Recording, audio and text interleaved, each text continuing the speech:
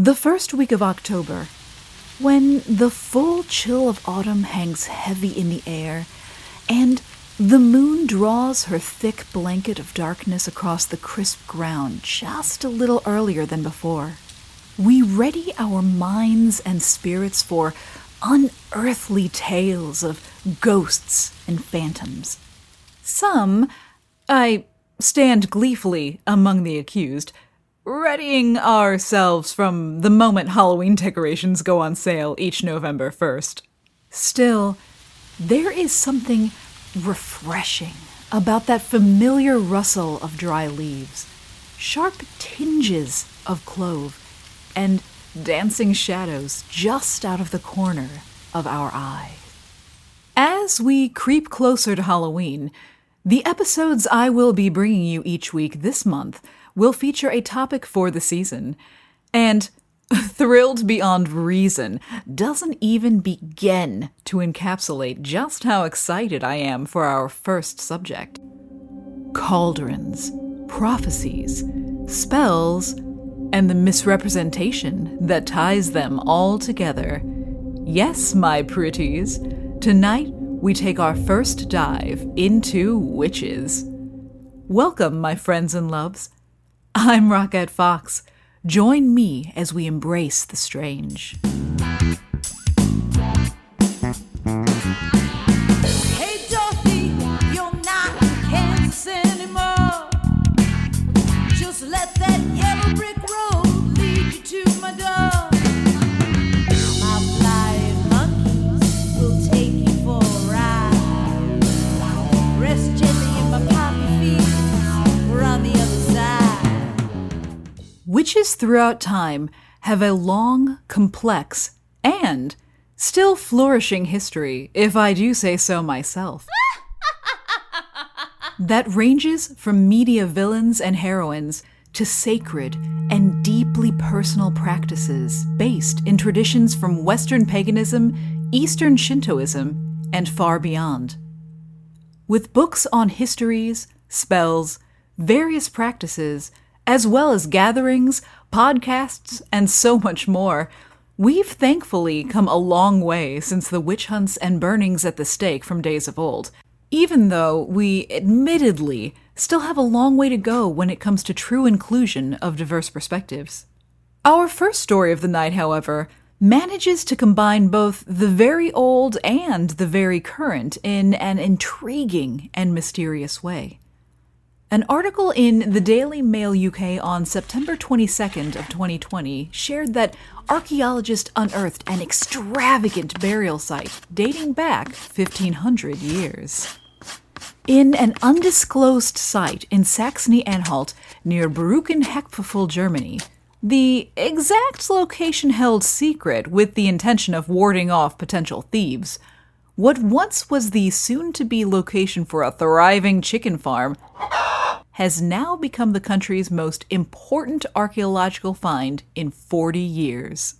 Protected by its placement in a natural hollow that over time slowly succumbed to 4 feet, or 1.2 meters, of sediment, the massive grave and its treasures remained hidden from robbers and farm equipment. Once finally discovered, and unearthed by way of potential chicken farm, it was found that the site held nearly 60 graves and immaculate artifacts that sat beyond the central attraction of the burial tomb. A section containing the remains of 11 full animals, including cows, horses, and dogs, along with a large bronze cauldron surrounded by the bodies of 6 women lying on all sides like the even numbers of a clock. While it's thought the women may have been widows, concubines, or even devotees of the deceased lord or prince to whom the site's tomb belonged, it's not known how they died or when.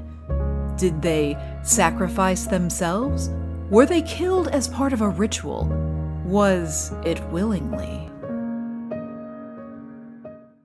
Researchers say it's too soon at this point to tell, but What they have established is that the site was created sometime between 480 and 530 AD, otherwise known as just after the fall of the Roman Empire, when Germanic tribes saw their chance to invade and took it.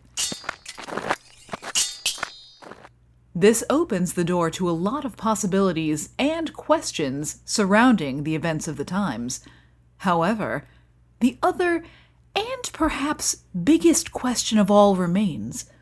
Despite the trappings of power, social standing, wealth, and even a possible harem of devotees, where is the main body? Archaeologist Suzanne Frederick from the Landsmuseum Halle noted, maybe his ashes are in the bronze cauldron. Now, while these buried women weren't necessarily witches per se, there is something very evocative about women gathered around a cauldron. Even more so, I dare say, when you add in the possibility of a man's ashes in said cauldron. However, the other aspect of this tale that I found particularly resonated with me was how little was known about these women. They are shrouded in mystery. The very placement of their bodies sings of ritual. However, their story is being told, for better or worse, by others, and in that there lie so many opportunities for misunderstanding and misrepresentation.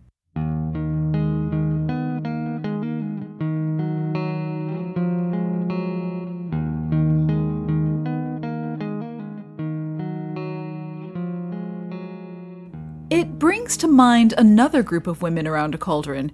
However, this set is a bit more recent, a bit more famous, and a bit more fictional, while still remaining commonly misunderstood. Yes, one does not reference such a famous line in their title without making space for the weird sisters of Shakespeare's Macbeth. Fair is foul and foul is fair. Hover through the fog and filthy air.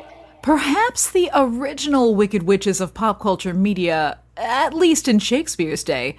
The history of these three sisters is actually much more rich than seen strictly between the pages of the Bard's script.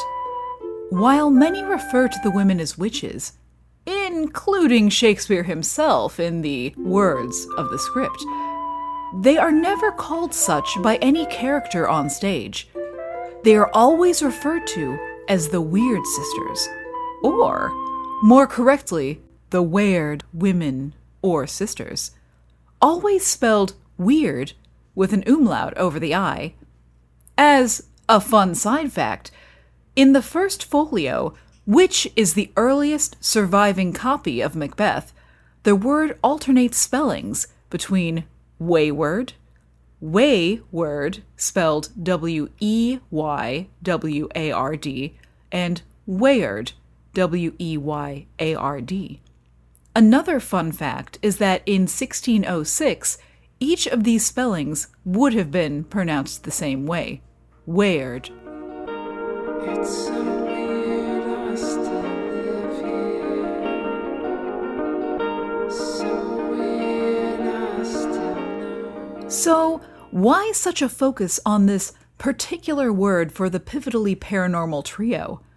Many have commonly linked the sisters to the three fates of Greek mythology, and indeed it seems Shakespeare's historical source for the characters of Macbeth and Banquo make mention of a timely encounter with weird sisters who were, quote, goddesses of destiny, or else some nymphs or fairies endowed with the prophecy of knowledge. Which tracks perfectly to me. After all, regardless of which culture wrote down my tales, if I were a fate and I knew what Macbeth was going to get into, it would be really hard not to get in for a closer look. And looking closer at the word weird itself, it seems that it was linked to wired, a word I realize when spoken sounds very similar, but it is actually spelled W-Y-R-D. This word in England and Scotland during the 11th century essentially represented a force that was mysterious, unavoidable, and inexplicable.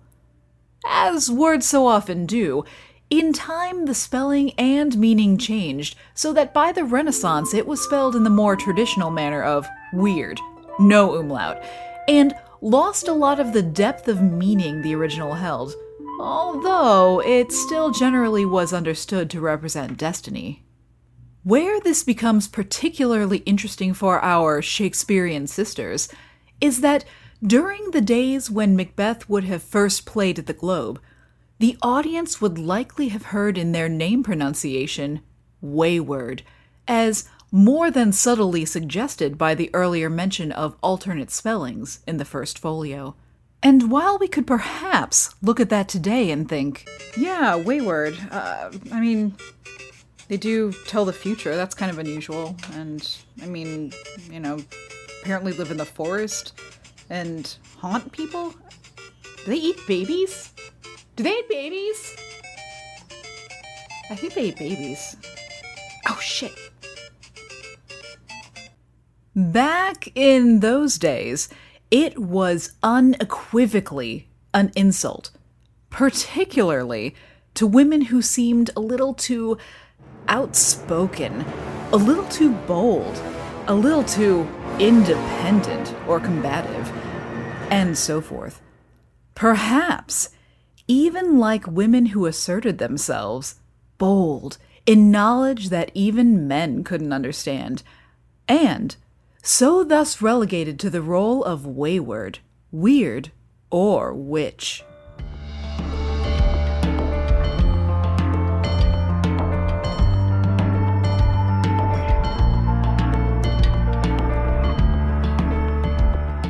And truly, we find that in both days long before and those long since the inception of the Weird Sisters, the trend of associating new or inexplicable knowledge with witchcraft or magic almost seems to be a go-to. However, as time has gone by and science has given us more clarity and insight into the way the world, and we, work, some really interesting finds have been made that shed new light on brews of old. Now, before sharing some of these finds, it's important to point out that for an unfortunately great many years, women were not allowed to participate in formal medical training. Midwives and healers would often work with shared and passed down knowledge of natural remedies in villages and out of their homes. If a cure miraculously worked, it could be witchcraft. If it failed, it could be witchcraft, now complete with angry neighbors. Between 1400 and 1800 in America, Scandinavia, and Europe, it's estimated that between 90 to 100,000 witch trials were carried out. And yet, healers still healed. Some trying with vague success, and midwives still helped mothers through labor. And now, it seems that not all of what these women and some men concocted in their cauldrons should be completely dismissed.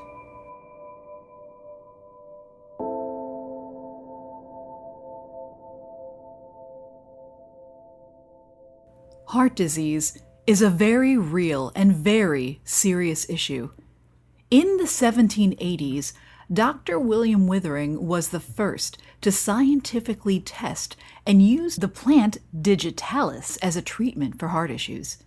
His concoctions utilized the whole plant rather than the isolated compounds we're able to extract today, which allows for controlled doses of active ingredients and the removal of any harmful compounds of the plant. So, for Dr. Withering, his patients experienced widely varied results, but it was a tremendous step in effective drug trials and monitoring participants and results. As far as stumbling across Digitalis' medicinal properties, Dr. Withering credited a, quote, wise woman of Shropshire, who may just have called the plant by its other common name, foxglove. Another of the most noted plants of the witch's potion cabinet is belladonna, or deadly nightshade. While having been used at times throughout history medicinally, this plant is listed as poisonous, and indeed, its deep black berries have been called sorcerer's berries, devil's berries, and murderer's berries. In fact, if a human or many animals were to nibble even a small amount of its skin-irritating leaves, or, as I like to call them, kill berries, they wouldn't have to find the plant fatal. They'd be dead. All that being said, it's hard to imagine this aggressive botanical showing a softer side, but even the deadly nightshade has been found to have a helpful component or two, namely atropine and scopolamine. Both of these compounds have almost the same uses, though for various practices, one will often be deployed over the other. The research I did revealed a veritable treasure trove of uses for the two compounds, so I'm just going to share them. Firstly, atropine is used in relaxing muscle spasms and regulating heart rate. When visiting your eye doctor, if you have your eyes dilated by drops, belladonna has made an appearance. Additionally, it has been used as an antidote for insecticides and even chemical warfare agents. For scopolamine, it has been used to help reduce body secretions, such as stomach acid, and can help reduce motion sickness through the use of a skin patch. And when either joins forces with other medications, the possibilities include treating irritable bowel syndrome, spastic colon, stomach ulcers, Parkinson's disease, diverticulitis, motion sickness, excessive nighttime urination, and pink eye. In a way, these plants are a little like the witches themselves, commonly misunderstood or mistreated, which may result in skin irritation or other unpleasantries. But once given proper understanding and care, they really shine in a multitude of ways. Perhaps that's you, and perhaps that's me. And perhaps, as we look back over today's strange adventure, I think about how we moved from women's appearance of witchiness without any real knowledge behind them or their intentions, to this waywardness, and how a woman's knowledge makes her witchy and dangerous. And finally, to communal knowledge, being respected and shared. And now, thus are we all witches. And with that, I ask you, what will you be putting in your cauldron?